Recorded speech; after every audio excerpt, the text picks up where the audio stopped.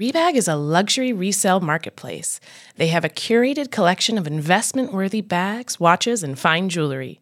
Each piece is carefully vetted and verified by experts. You can buy and sell finds from the world's top brands, including Hermes, Chanel, and Cartier. Head to Rebag.com to get 10% off your first purchase with code REBAG10. That's Rebag.com to get 10% off your first purchase with code REBAG10.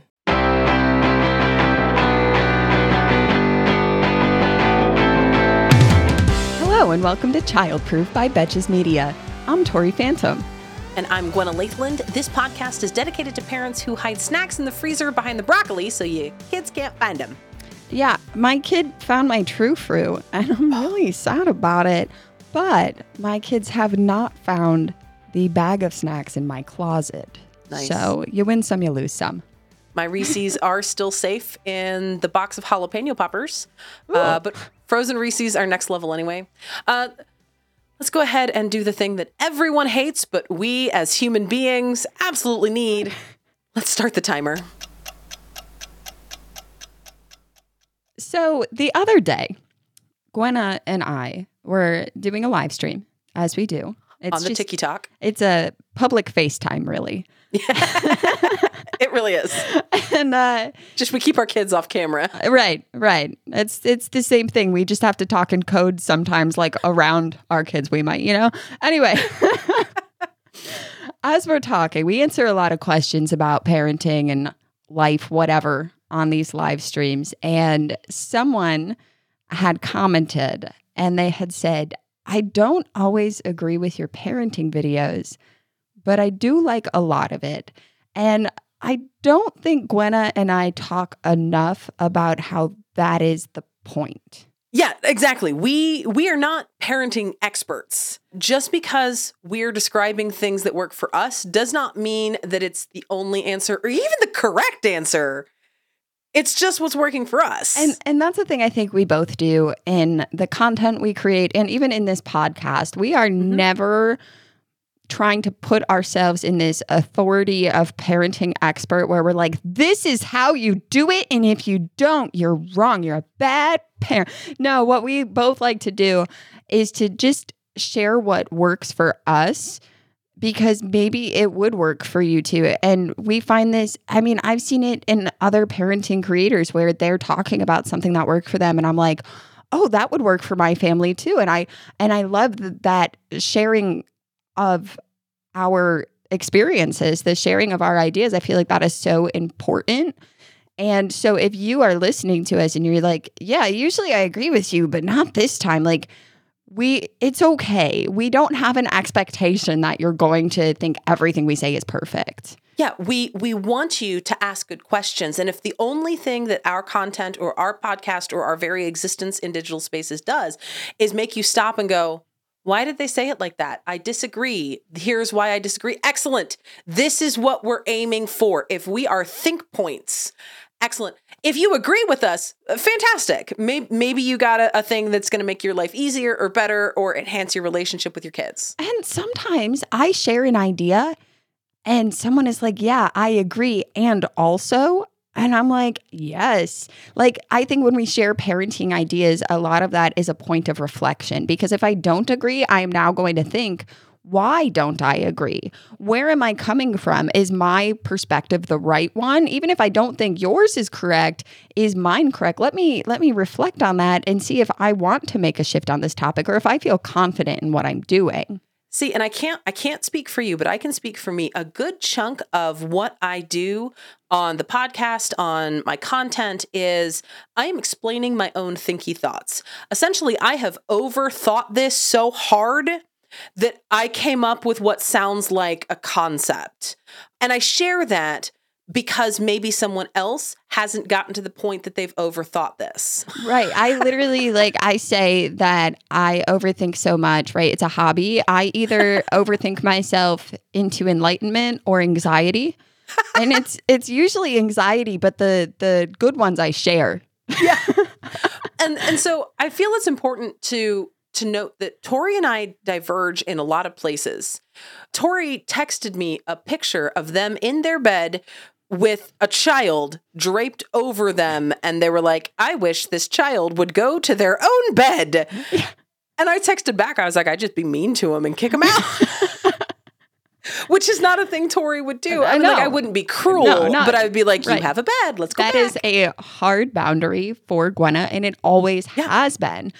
Bed sharing and co-sleeping, not a thing I'm capable of. Co-sleeping, bed sharing, while it isn't my favorite, has saved my sanity because without enough sleep, I really struggle.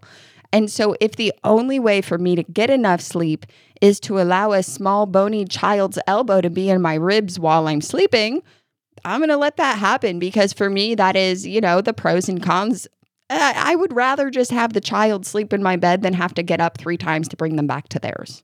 See, and I feel it is vitally important for everybody to sleep independently. Now, this removes like when we're sick, when we're not feeling good. If it's like, as we record this, it has been around the 4th of July time, where we live, lots of fireworks popping off. So we've had some visitors, some cuddles, and then we go back to bed. So it's not like I'm like, no, fuck you, go to bed. I don't care. And I remember like when my kids were much smaller and I would hear from folks like, you can't just let them come to your bed because they're never going to learn to sleep on their own. And like they have. For the most part, I don't have a child in my bed anymore, but like even my oldest kid, if she has a bad dream or if there's fireworks popping off all night and she's feeling nervous, she will come to my room and say, can I just have a hug? I need some comfort. I'm feeling nervous. And I give her a hug and we'll have a drink of water. And then she goes back to her bed. She doesn't want to sleep in my bed. And so that independence is there, but it's also like, there's room in my bed. I sleep in a little ball on the edge of the bed. There's a whole rest of the bed, so we're good. But here's the thing is I am not right. Tori is not wrong. Yeah. Like there's do what works for you in these situations kind of things. So even though we approach this situation differently, we are allowed to disagree and still both be good parents. Yes, because it's not even that we're disagreeing as much as I wouldn't do it that way. Yeah, and I wouldn't do it your way. That's not how I look at this situation. That's not how I would think about that because we are different people with different experiences and different triggers, different children, different things that there's so many different factors going into the way that we're parenting that there's not a black and white, right and wrong. I think parenting itself exists in a gray area. Yeah. And speaking of gray area, one of the grayest areas I think exist on the internet right now is the idea of telling your kid you're okay. Yeah, I've heard a lot of discourse on that. A lot of discourse. A lot of people that I respect, that I agree with, a lot of the times saying, if you tell your kid you're okay, that can be dismissive. And I don't think that's wrong, but I don't think it's all the way right. Yes, either. Absolutely agree. And that's a thing that I've thought when I see this type of video is that it's typically presented in a blanket statement.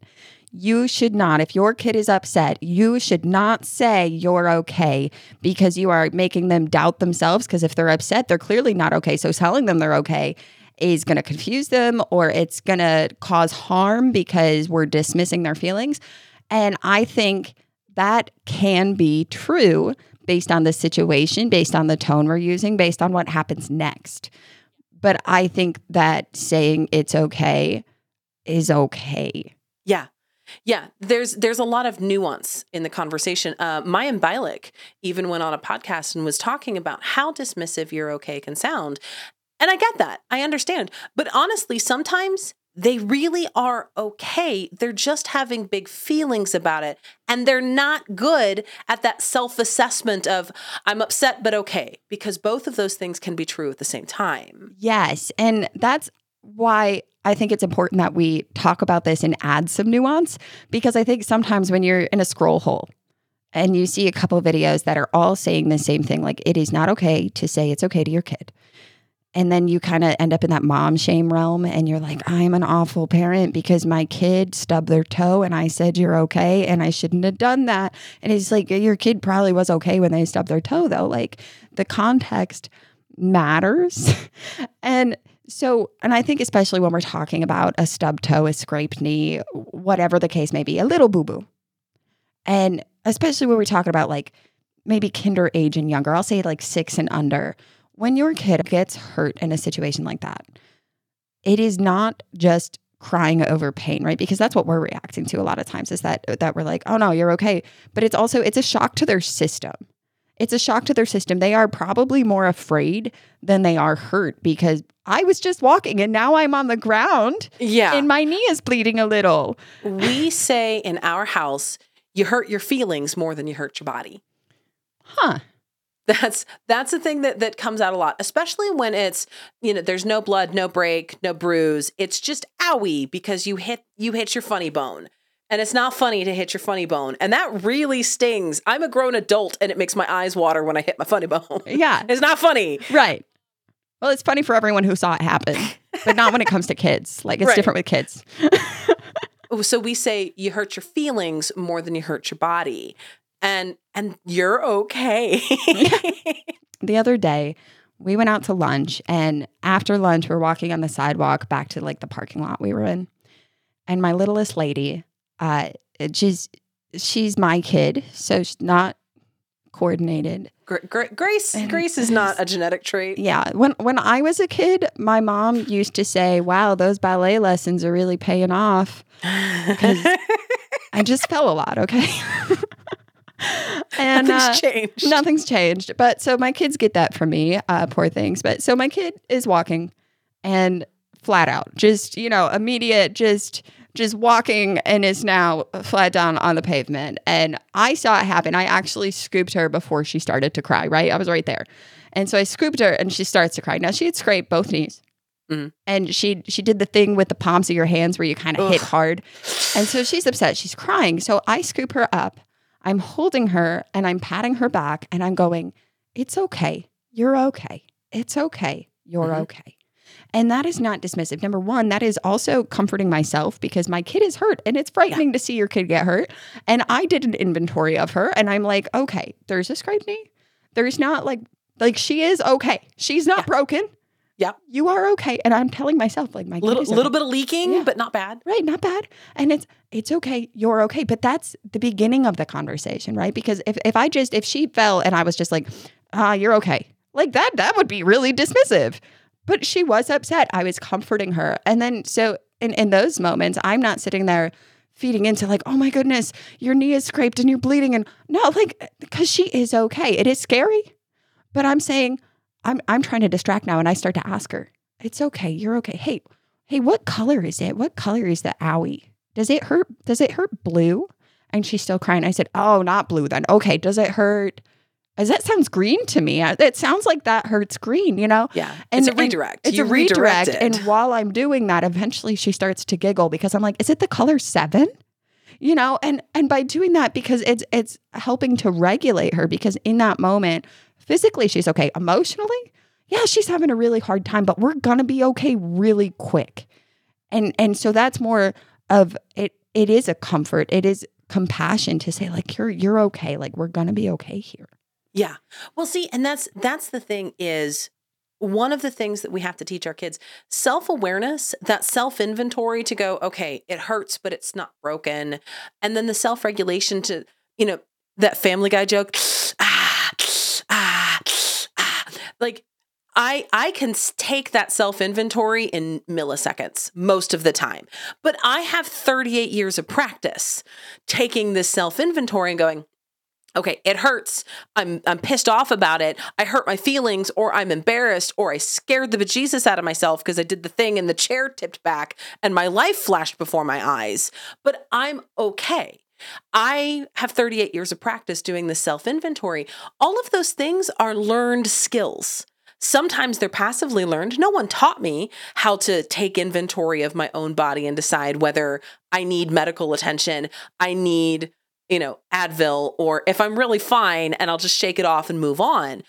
No one taught me how to do that, but it's still a learned skill through the passage of time. Self-awareness and self-regulation are active taught skills. I know adults who cannot do this. Yeah.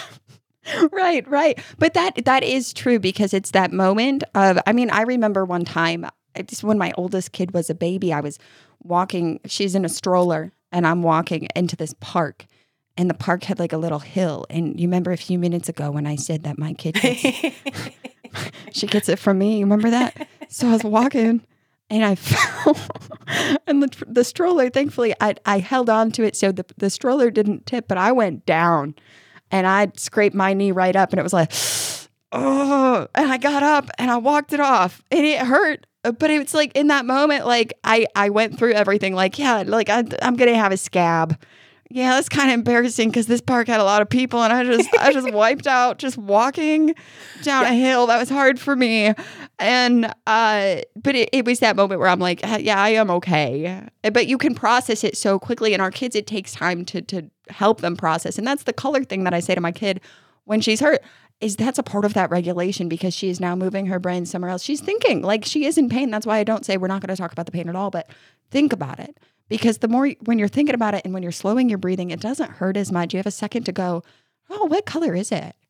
Well, and you've got a second for your nervous system to actually kick in and start doing that thing that makes the pain go away, that makes the pain fade. Your immune system starts working. I always tell them when my kids get upset, or like if it's they got a boo-boo or they spilled the milk, right? And I tell them, let's slow down. That's always like my first go-to. Let's slow down because when we slow down our breathing, our body feels better. It's science, right? We love science. So I could say like, we got to slow down. And that's the first step towards regulation. And then once they're calmed down, then we can actually assess the situation because when my kid first scrapes her knee, I'm not going to sit down on the pavement and immediately start looking at it. No, I'm going to comfort her, help her regulate those feelings. And then we're going to look to me to check it out. So my kid has entered this new existence of personhood where she really cares about her clothes. Mm-hmm. I found a solution where I'm getting higher quality items that are also affordable. Quince. Like they have such great quality stuff. They have so many options, like 100% Mongolian cashmere sweaters for $50, organic cotton sweaters, washable silk tops, and timeless 14-karat gold jewelry. Quince items are priced 50 to 80% less than similar brands. And by partnering with top factories, Quince cuts out the cost of the middleman and passes the savings on to us. And Quince only works with factories that use safe, ethical, and responsible manufacturing practices and premium fabrics and finishes. I love that. Indulge in affordable luxury. Go to quince.com/childproof for free shipping on your order and 365-day returns. That's QUINCE.com/childproof to get free shipping and 365-day returns. Quince.com/childproof. Do your kids ever steal toys from each other? Obviously. Do your kids ever steal each other's KiwiCo boxes? They don't steal them, but they do sometimes get in heated debates over who gets which one. Over who gets what? Yeah. KiwiCo is a subscription service that sends kids crates packed with engaging hands-on activities designed to introduce them to science, technology, and art concepts. KiwiCo sent my youngest daughter a box to build her own ukulele. Yeah, my kids are taking shifts with their KiwiCo Lightbox art kit. And KiwiCo delivers seriously fun learning for kids of all ages through hands-on projects and activities. With 9 monthly programs to choose from, KiwiCo has something for kids of all ages, ranging from infants and preschoolers to teens and beyond. Discover real science, technology, engineering, art, and math concepts through fun hands-on projects delivered to your door every month. Each crate is designed by real experts and tested by kids to ensure that every experience is age-appropriate, engaging, and seriously fun. Redefine learning with play. Explore projects that build confidence and problem-solving skills with KiwiCo. Get 50% off your first month on any crate line at kiwico.com with promo code CHILDPROOF. That's 50% off your first month at kiwico.com, promo code CHILDPROOF. Here's the other thing with You're Okay is there is more than one person in that equation. When your kid falls down all of a sudden and starts screaming bloody murder, your instinct is to react. So you have to assess the situation. What just happened? What did I miss? Is there a greater danger that caused my child to fall over, or is it just because it's my child and they fall over? How bad are they bleeding? You know, is this one of those superficial wounds that just gushes and gushes but isn't that deep? Or like, are we looking at needing stitches? Are we looking at needing, like, all of those things have to happen for a parent in the same time. So sometimes the You're Okay is a regulation for both people. You are okay. It's okay that you felt pain. It's okay that you fell down. It's okay that you're scared. You're okay. I'm okay. You are not dying. You have not snapped your leg off at the hip. You no one pushed you over. I don't have to fight someone. I'm okay. You're okay. I'm okay. You're okay. Sometimes that is a two-way street of regulation. And I think it's also important to add in that saying you're okay is not saying you should be fine. Yes. I think there's a difference, because it's not like saying, well, you should just be happy. That's not a big deal. Get over it. It's not saying get over it. It's just confirming that we're good. We're still in one piece. It's teaching them that self-assessment that I can now do automatically. They kind of need the framework of, okay, this thing happened. I'm upset. I'm having a big feeling. Maybe there's some pain. Maybe there's some discomfort. Maybe I'm stressed, but I'm okay. They have to learn the ability to do that self-assessment, and they do it first by watching us do it on their behalf. Mm-hmm. Now, that said, if you ask a kid who is clearly upset if they are you okay? Of course, they're going to say no, because that's what the internet would have you do. Instead of saying you're okay, they just want a little 2-word switch. Are you okay? If you ask them that, of course they're going to say they're not okay. That's what the crying and screaming was communicating. They don't think they're okay. Yeah. They really don't feel okay. That doesn't mean they aren't actually okay. Kids are fantastic at feeling feelings. They excel at that. Their little brains are primed and wired to feel all the feelings. They aren't good at appropriate levels of feelings or emotional reactions yet. That takes some time to master. And here's the thing, too, is that the way that communication works in my house, my kids will not hesitate to tell me how they really feel.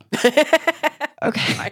They're not holding back. There's no fear that mom is going to react poorly. If they're upset with something I did or said, I'm going to know, and I'm going to know now. They're not necessarily going to be rude about it. Typically they're not. But I mean, my littlest lady just the other day came to me and was like, Mom, I think that the way you told me to do that wasn't very nice. Yeah. And in that moment, I'm in my head, right? Because I know she was just avoiding the thing I asked her to do. And this was another piece of that. But I also recognize that if she came to me with that, maybe I could have been kinder. And so I did apologize. And then we went back and revisited that. Yeah. But if I tell my kid, if I say, you're okay, and they say, no, I'm not. Okay. Let's talk about it then. Because then again, that's just a different conversation. But if they say, I am not okay, I believe that. I believe them. See, and I will use, if you're okay, no, I'm not.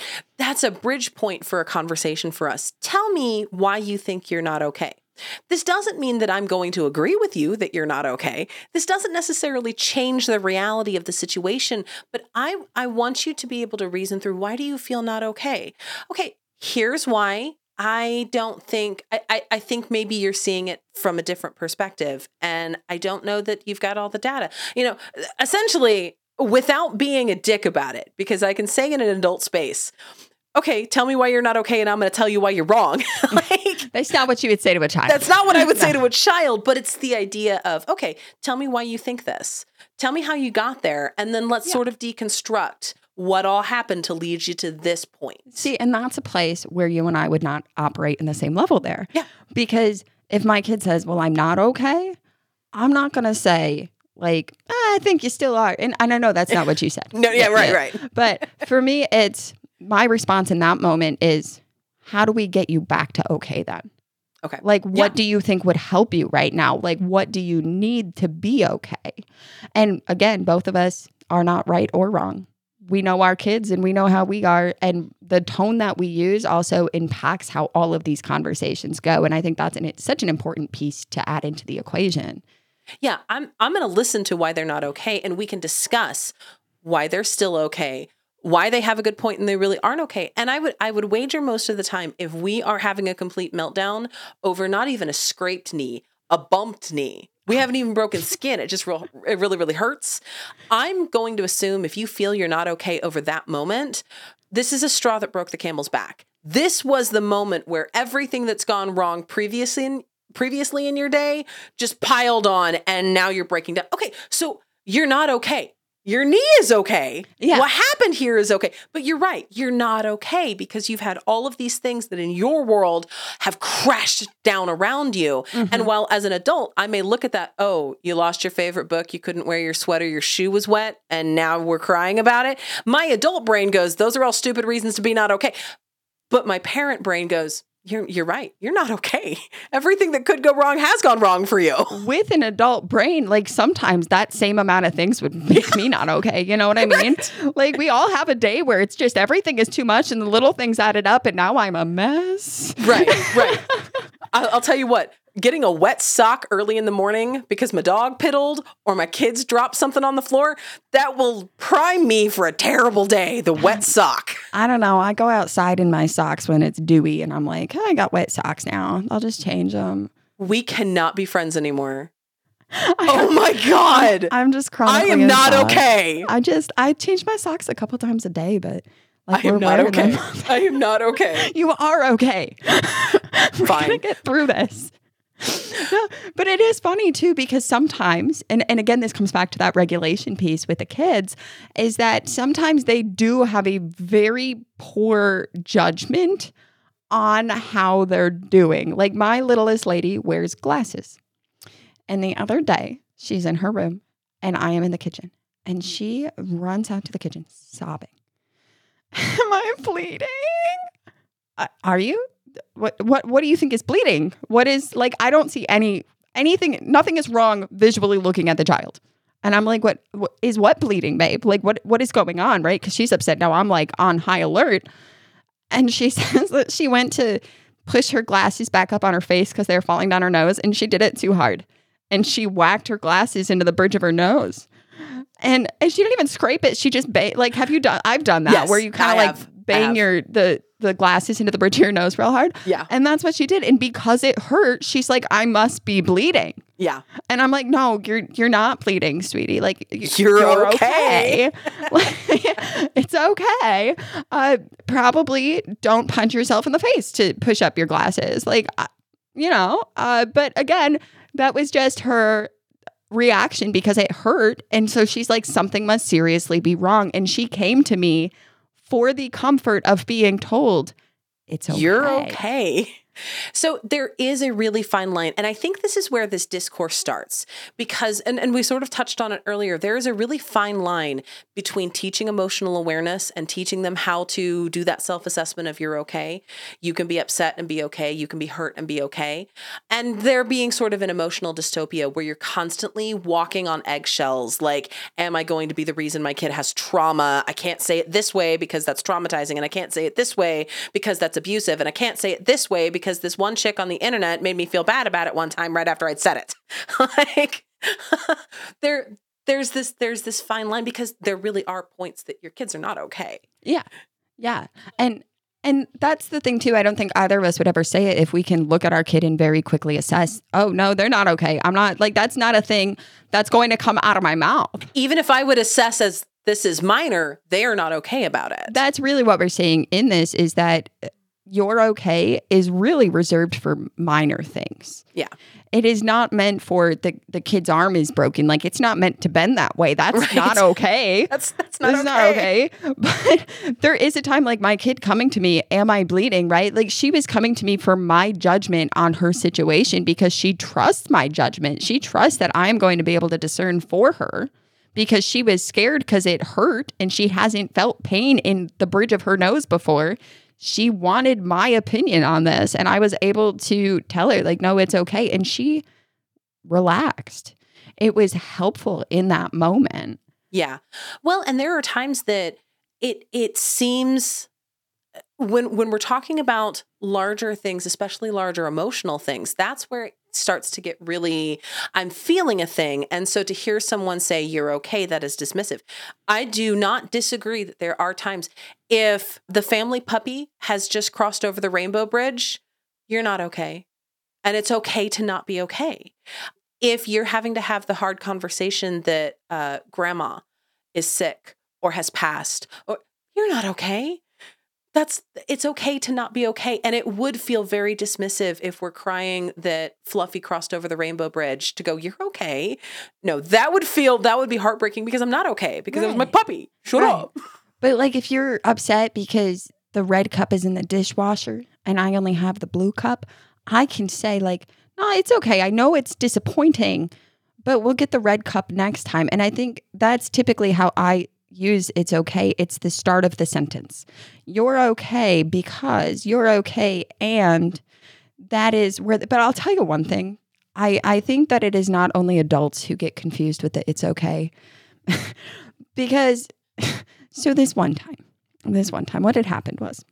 This is always the great start of a story. What happened was. What happened was I went and I don't remember what had happened, but I went to apologize to my kid for something. And when I apologized, she kind of just looked at me, right? She didn't respond. And I said something along the lines of like, if you are not ready to forgive me or talk about it, that's fine. And she said, no, I do forgive you. Normally I would say it's okay. But then the other day, Jimmy apologized. Jimmy's my partner. And she said, Jimmy apologized to me. And I said, it's okay. And he said, no, it's not okay. And now I don't know what to say. When someone apologizes, I don't know what to say. And so then I had to like define what he had meant. Like, no, he's saying, cool, you forgive me. But like my behavior wasn't okay. But because these little brains, they do struggle sometimes. I mean, adults, we struggle sometimes with the nuance of things. And so for her in that moment, I was like, no, it is okay to say it's okay if you forgive someone. You can also say, I forgive you. Like there are other options, but like, it's okay. It's okay. I'm going to make it dark here for just a sec. There is this idea that was introduced to me by Dumb Dads. They've got a podcast and they're on TikTok. I love them. Yeah. They're fantastic. But they made a TikTok one time that said, you can be a perfect parent. You can never make a mistake and always be who your kids need as they need you. Meet them where they are at every turn. Be the rock and foundation of their life. And someday you will die. And that means the only person who has been their everything, who's done everything right, who's been what they need, is gone. So there will still be this moment in their lives that you let them down, which is very dark. It's very morbid. It's very existential. I was not expecting to consider my mortality this morning. But here we are. But it means there's literally no way to be a perfect parent. Yeah. You're going to fuck up now or later. And I can promise you it's not because you told your kid they're okay because they stubbed their toe. I don't think in parenting it's about always saying the right thing. And when we see videos like this, it feels like now every situation, like, do I have to reword that? What if that hits wrong? What if I say the wrong thing? I don't think it's about saying the right thing. I think it's about how we respond when we realize we said the wrong thing.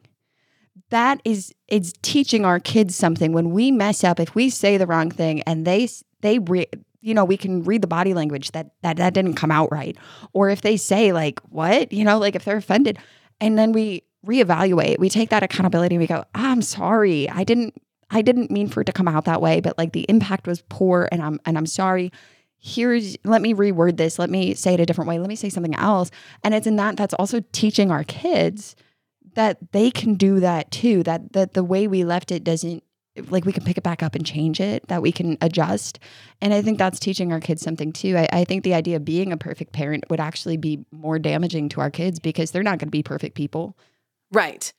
And it's one of those things where we say it all the time. We are not raising good kids. We're raising good people. And in that comes the ability to take accountability. In that comes the ability to say, you know what, I handled that in a not great way. I thought I was doing it right. And you have given me the information that says that was not the right way. They first learned that by us doing it. So that means we sort of have to fuck up. And then we have to take the accountability and apologize or make right or do whatever steps, because there's that in and of itself, how a parent addresses their own parenting mistakes. It's a nuanced conversation. It is so nuanced. And it's always going to be, when it comes down to the caveat to if it's okay to say you're okay, is going to be the context and the tone. And the tone. And the conversation that follows it, because we're in those moments, we are teaching them, we're not commiserating. There are times where I am going to commiserate with my kids. If we are sitting in a doctor's waiting room and our appointment was at 3 and now it's 4:15 and we're still in the waiting room and my kid's like, oh, I'm so bored. And I'm like, me too. Same, kid. Same. There's moments where I'm totally here to commiserate, and there's moments where I'm totally here to be like, let me help you feel better. So we keep about 4 to 5 different snack packages. You get to a point in parenting, you just have to have snacks. And we have a new favorite to keep in the car, and it fits like right in my center console, the box. It's perfect. What is it? Chomps. It had not occurred to me to put Chomps in the car yet. Yeah, they're perfect. Grab one out. It's a great pick-me-up after school because of the protein. And Chomps taste so good, and they really make healthy snacking easier. Every bite is bursting with bold flavor and comes in a variety of flavors for everyone. With 0 sugar, up to 12 grams of protein, and chompable flavors, you can take bigger, bolder, and better bites every time in the car or wherever else you're eating at Chomps. Chomp Sticks come in 9 delicious flavors, so make sure you grab a variety pack so that you can taste every flavor. Trust me, that taco flavor, you're not going to want to miss out on that one. That's actually the first one we put in the car. Chomps makes filling your snack cupboard or car even easier because you can order online and have them delivered straight to your door. You will still actually have to put them in your car once they've arrived at your door. You can even subscribe for ongoing savings. And right now, Chomps is offering our listeners 20% off your first order and free shipping when you go to chomps.com/childproof. Go to chomps.com/childproof to see all the delicious flavors and get 20% off your first order and free shipping. That's chomps.com/childproof. Don't forget to use our link so they know we sent you. So you know that I own a burnt baguette in the shape of a dachshund named Rosalind, right? Yes. I got this dog, and when I adopted her, I had to drive 2 hours one way to pick her up, and then 2 hours back the other way to pick her up. Whose dog is Rosalind? Is it your husband's dog now? Yeah, it's Jax. It's my husband's Jax. Do you know what he told me about yesterday? What? ASPCA health insurance for pets. It's not your dog. You just want to make sure she's taken care of. The ASPCA Pet Health Insurance Program offers customizable accident and illness plans, making it easier for pet parents like you and Jack to help you get your pet the care they might need. The ASPCA Pet Health Insurance Program has been around for over 18 years, and they've helped more than 600,000 pets during that time. They allow you to customize your plan, helping ensure that your pet's plan is as unique as they are. As vet bills can really, really add up. It's simple. Use their app to submit a claim, and you'll receive reimbursement for eligible vet bills directly into your bank account.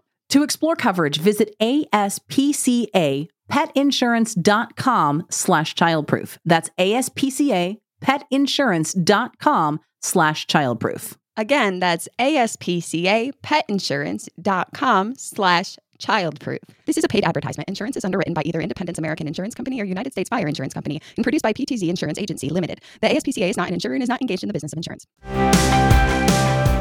Okay, Tori? Yeah. After all that was said and done, we confronted our own mortality. We examined the deep tissue of neurological development of children, our emotional impact of just a simple phrase, it's okay. Let's play a game. Let's do it. I'm feeling like partying now. I think I'm going to die someday. Oh my God. What a better time for a game. Okay, this game is called Okay or Not Okay. I'm not okay right now. We're going to give some scenarios, and we're going to discuss whether we would be okay or not okay. Could someone look at us and say, it's okay, and us not lose our shit in these moments? All right, let's do it. The 5-second rule. Do you eat food off the floor, watching your kids pick shit up off the floor and put it in their mouth? I actually have to try to convince my kids it's okay to eat food. There's a time and a place, right? Like, I'm not eating food off the restaurant floor. I'm not going to encourage my kids to eat food off the floor at the school cafeteria. But like in our own house, if I know that I have cleaned the floor in the last couple days, like just pick it up, dude. You just dropped. It's fine, right? But they watched this show called Brainchild, and it was like, no, the 5-second rule isn't real because the germs still get on it. And so every time they come at me and they're like, I can't eat that off the floor. The 5-second rule isn't real. I'm like, when's the last time you washed your hands? Were you just crawling on the floor pretending to be a cat? And now you're eating food? Guess what? It's still the 5-second rule. You can eat it off the floor, but no eating food off the floor if it is a moist food. Like if I drop a banana on the floor, I'm not eating it. But if it's a dry food, yeah, I'll pick it up. I don't care. I'll eat the chicken nugget. My rule is visible detritus. If I can brush it off, we're still good. No, if I pick it up and something on the floor came with it, we're not eating it. It depends on the food. Like again, if it's chicken nuggets, I'm going to eat it. You know, visible detritus if it's picked up some. Well, and here's the other difference though is I have dogs that free roam. Your pets live in very confined spaces, and I share my food with them. So I'm okay with the 5-second rule unless there's visible detritus. It's okay. Yeah, it's okay. And also the moist food that's almost always going to pick something up. Right. That's never okay. That's wet foods we don't eat off the floor. Okay. Okay. I got one for you. Okay. Same food realm. Mm-hmm. Crumbs on the counter or floor, just like hanging out, like someone got crummy and they left it. I would be annoyed, but I'm okay with counter crumbs. Yeah. I will probably get on to someone because 9 out of 10 times I can identify the crumbs, and that means I can identify who made the crumbs. Right. I'll probably say something to that human. Hey, next time you get a Pop-Tart out, just sweep those crumbs right off into the trash can. Yeah. It's right there. Floor crumbs, however, if you want to see me lose my shit in the morning, let me find a floor crumb. See, okay, so I'm with you on the counter crumbs because like I can identify that those are there. Specifically, let me find a floor crumb with my foot. That's what I mean. Because if I see the crumbs on the counter, it's like, okay, I can clean that up quick. But if I walk into the kitchen and now I have gunk on my feet, or like if it's like Nesquik powder and it's like grainy and you're and then it starts to get sticky on just your under my kitchen table, I have to like we take turns sweeping it multiple times a day because I actually don't think my children eat. I have been feeding them for well over a decade now, but I don't think they eat it. I give them the food and they put it near their mouth and they just crumble it. Like even if it's a wet food, somehow there's crumbs.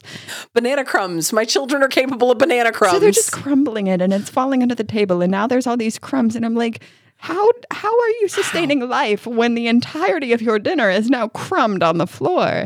I hate that. Because then you got to move the table to sweep it and stuff. Like, not my favorite. See, I would kill for children who would make crumbs on the floor. My children managed to wear even dry foods in their hair. Oh, that's where they put the food they don't eat, in their hair. Not okay with crumbs. No. Okay. Noisy fidgets. Here, let me give you an example. Stop it. That's my clicker cube. I have a level of tolerance for noisy fidgets that's about 30 seconds. Unless I'm doing it. In that case, it's fine. Double standard. Yeah, it's a double standard. But if someone is just clicking the pen next to me and I'm like, stop it.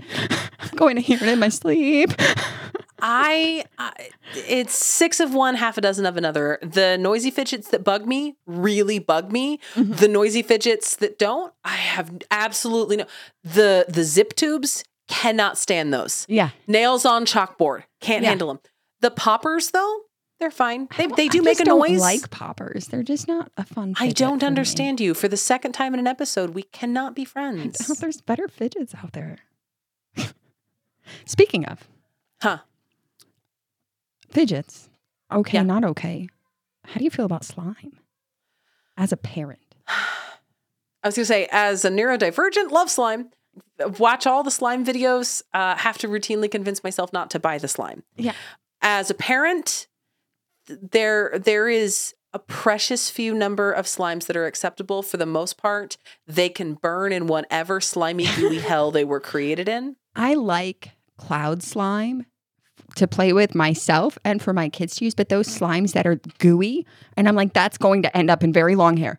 there's no way this doesn't end up in someone's hair. Or carpet. Yeah. I have carpet. Now, I'm not big on slime. Can we go back to silly putty? That one feels safer. See, I do like Aaron's thinking putty. I don't like that one. It's too tough. Maybe the internet's right. Maybe I do hate you. I don't hate you. The internet desperately needs us to hate each other. This is not really a fidget, but it can be used as a fidget. Bubble wrap, okay or not okay? The bubble wrap is okay until someone leaves it popped on the middle of the floor and I have to pick it up and be really annoyed. And then I don't like it.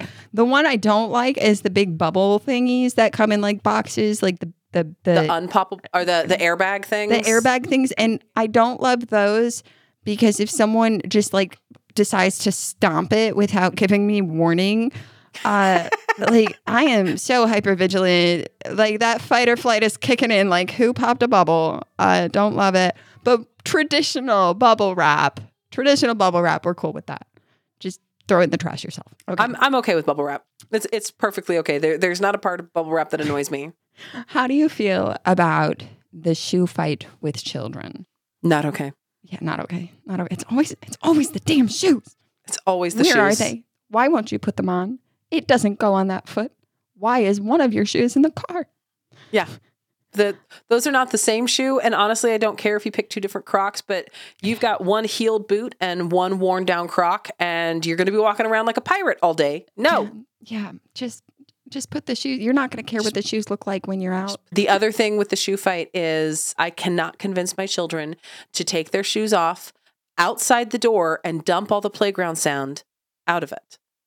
They won't do it. And so what happens is they take them off, they put them in, sand still intact. And then when they go to sit down, that's when they dramatically dump it on their beds. So their beds are now else sandy. Would you put the sand? It's like because they dumped it out of the shoe. At bedtime, you get to play in the sandbox now. We're going to have our own sandbox. I'm not going to have to buy any sand. It's just going to be in their mattresses. It's Love disgusting. And no, I hate the shoe fight. No, the shoe fight for me is my middleist really hates shoes, which is okay in a lot of contexts. But she does this thing. She likes to go play in the yard barefoot. Mm-hmm. She doesn't like having wet feet. And it is dewy in the morning. And she loves to start her day by taking laps around the yard. So she'll do that barefoot. And then she'll come in and like really mad, like, Mom, I got all this stuff on my feet. And I'm like, there's a mat by the door. You just wipe your feet on the mat. That's why I put the mat there. Yeah. No, but it's in my toe. You could put your shoes on before you go outside. No. Okay. If you're going to reject the solution. All right. Like you get to be mad about it. Yeah. That's fine. It's okay that you're not okay with that, even though you know how to prevent it. That's a choice you're making. You are aware that there are other options. But again, the mat by the door, you can go wipe your feet there and get the grass off of your toes. Or you can just put the shoes on. Yeah. you just put the shoes on. Okay. Here's one. This one's a twofold. We are both glasses wearers. Yes. And we both have children that wear glasses. Dirty glasses. Can't stand them. You can't for you or for your kids? For either. I need my glasses clean. I compulsively clean my glasses because I can't focus on anything else if it's smudgy. Then the smudge. And when my kid, because it's my youngest wears glasses, right? So she hasn't really figured out how to clean her own glasses. But she also, when she goes to put her glasses on, uses her whole palms to push them up onto her face. So it's like, I don't actually think these are helping you see, buddy. I don't think you can see better now. I think it might be worse. Like, and I'll just clean her glasses too. Like, no. See, I'm okay with dirty glasses. In fact, it is such a, and this sounds disgusting to confess, but it's such a thing that I will periodically have to ask, is it foggy or hazy out, or are my glasses just dirty? I've done that too. You're like driving down the road and you're like kind of flipping your glasses up and down on your face. Like, are they dirty or is it my windshield? Hazy or what is dirty here? What thing do I need to clean? Because you're living pretty close to the wildfire affected area. Yeah, we had to stay inside last week because of it. Is it smoky or do I just need to clean my glasses? I'm okay with to a certain extent. Obviously, there does come a point where I'm like, no, we can't do this anymore. But like I have such a problem with my glasses being dirty. But if you saw my phone screen, you would be absolutely disgusted. Like it's crusty. And I'm like, as long as I can still swipe, I don't care that there's like these weird hard bits on it. I don't know what that is. What I don't know can't hurt me, maybe.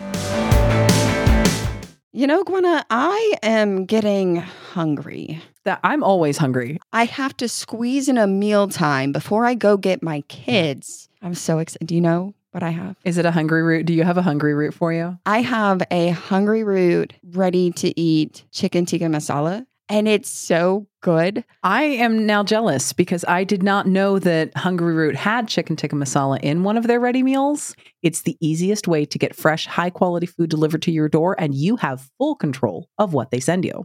You take a fun short quiz, and Hungry Root will get to know you, your goals, and how you like to eat. Then they'll build you a personalized cart with all your grocery needs for the week and give you delicious recipe recommendations to put those groceries to good use. The best selection of good for your body, good for your brain snacks. Hungry Root will recommend recipes and groceries based on your tastes. Take their suggestions or choose anything you want. They've got fresh produce, high quality meat and seafood, pantry staples, healthy snacks and sweets, and much more. And right now, Hungry Root is offering Childproof listeners 40% off your first delivery and free veggies for life. Just go to hungryroot.com/childproof to get 40% off your first delivery and get your free veggies. That's hungryroot.com/childproof. Don't forget to use our link so they know we sent you. Did you know that kids eat 1,095 meals every year? The best part is that we parents have the grand honor of making sure they're fed each and every one. Honestly, the responsibility kind of sucks sometimes, but we're here with some real help and camaraderie too.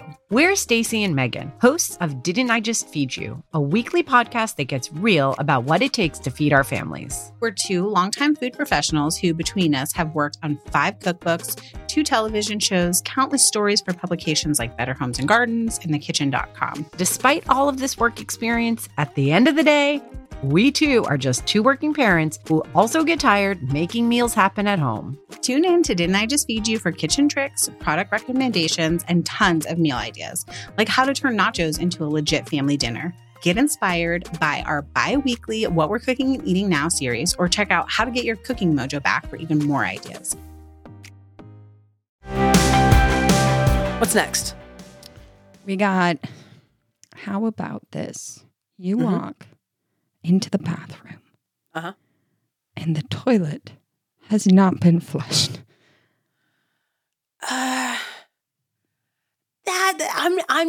not. Can I pick neither? Is there a middle ground? Yeah, you could find a gray area. Tell me about it. Okay, there's a gray area there because on one hand, I'm not okay that didn't get done, because it's kind of gross and it's not that hard. Everybody in the house is now fully capable of the thought process and the fine motor skills it requires to flush the damn toilet. We're not lacking in those skills at all anymore, in no way, shape, or form. We have proof of concept for years now that everyone is capable of flushing a toilet. So I'm not okay in that I'm really annoyed, but I'm also okay just doing it. If it's a now and then thing, I'm fine with it because like everyone's going to forget a thing they're used to doing sometimes. That's fine. If it's like a regular thing, that's where I'm like, we have hard water. It is already so tricky to get these toilets to look clean. But I have one caveat to this rule. I do not mind if the toilet doesn't get flushed overnight because it seems so much louder in the middle of the night. It does. It does. And I get it. So like if you get flushed in the middle of the night, I get it because it's not going to wake anyone up, but it feels so loud in that moment. Like just get to it in the morning. So long as you get to it in the morning, I'm fine. In the ultimate parenting podcast move, this is our rule for toilet flushing at night. We go for the water conservation one. If it's brown, flush it down. If it's yellow, let it mellow. That's what you do at night. Yeah, because we don't want that hanging out there overnight. But right during the day, like you know what you're doing. Yeah. Okay. Last one, I think. Tiny crafts. And when I say tiny crafts, I mean pony beads and perler beads and diamond painting. Okay. Do you let your kids? Are you okay or not okay?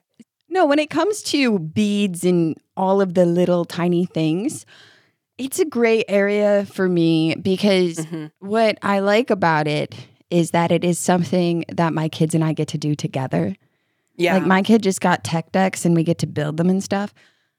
The thing that I don't like about them is that I have to be present for it. So it's a thing. It's a thing where it's compelled together time, and I love the together time. But the problem comes in where, like, if I am cooking dinner or cleaning or whatever, and then my kid is like, I want to play with the beads right now, and I'm like, I cannot do that right now. But the other part of it too is that I hate when you get like, what are the bracelet kit things, or like you know, like any of those things. They come in the tiny ones, and they come in these big boxes with all this plastic, and you could see like the hundreds of beads laid out. Just put it in a bucket. Just sell me the bucket. Don't make me find my own bucket. All kids' toys should come with a bucket, like an optional bucket. Just put on the package, like, bucket not included. Like, where am I supposed to put all these beads? Because where am I? I cannot store this giant plastic thing filled with the beads, and they're not going to stay in there once I open it. I have to have a bucket, and I don't. They always give you those little wells that just barely fit the beads. They give you. You're like, thanks. Right, and it's like, we're going to make a couple bracelets, and then we're just going to abandon this hobby. Like, we're gonna get one, maybe two good sessions of hanging out with this tiny little craft that is going to hurt my fingers by the end of it. And someone's going to get frustrated. And so I'm okay with it until I'm not anymore. It's like Monopoly. So unpopular opinion. This is one of those places that I'm betting we diverge. But tiny crafts, to me, often end up feeling, after the first time. Now, the first time I'm gung-ho because I probably just got it. We just received it as a gift. I just picked it up at the store, whatever. First time, gung-ho. All for it. The second time, it feels, to me, it's the same feeling I got in high school when I was an avid reader. I read all the time, all the books. There was no genre off the table. There was no topic I wouldn't read about. I read all the things until my literature teacher said, you have to read this book. No, I'm not going to do it now. I don't want to do it now. I'm not going to do it. But the second, third, fourth time, it feels like compelled together time to me. It's same energy as being told you have to read the book that I would have otherwise read if you hadn't told me I had to. And here's one of the ways I mitigate that, though, is that, like, when we have those moments where we're like, we're going to do this tiny craft, we're going to do whatever. I wait for the moment it turns into Monopoly, right? Because, you know, when you play Monopoly, the game is not over because someone won. The game is over because we're about to throw this thing out the window. And I think that also happens with tiny crafts, because even a kid who's like really into it right now, my oldest kid, she could do these things by herself. We choose to do them together because we want to do things together. But when we're talking about little ones and beating things and doing all these like really fine motor activities that they're still developing those skills, it is going to get to a point of frustration. And there's part, like, sometimes it's like, well, I want to teach my kid that we should finish what we started. We're so close to being done. Let's just finish. And other times I'm like, we can be done. It doesn't matter if the bracelet's done. We can finish it at a different time or start a new one. We got practice in today for how to do it. So we can just be done with the craft that is not done. That's okay. Yeah. That's fine. I was going to say something else, but that was our timer. It was.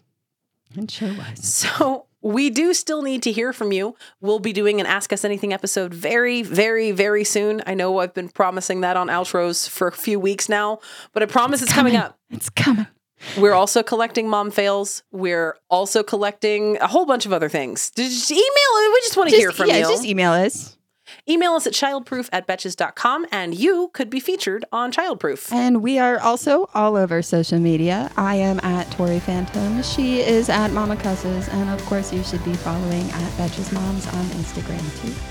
And so you don't miss an episode, be sure to subscribe to Childproof on Apple, Spotify, or wherever you listen to your favorite podcasts. And don't forget to leave us a rating on Apple and Spotify. And remember, sometimes our kids are assholes. And sometimes it's us. And you're okay. It's okay. Childproof is produced by Rebecca Salzmacat and Sean Kilby. Editing by Basilio Perez. Social media by Lauren Salome. Guest booking by Ali Friedlander. Be sure to follow us at Betches Moms on Instagram and send us your email to moms@betches.com.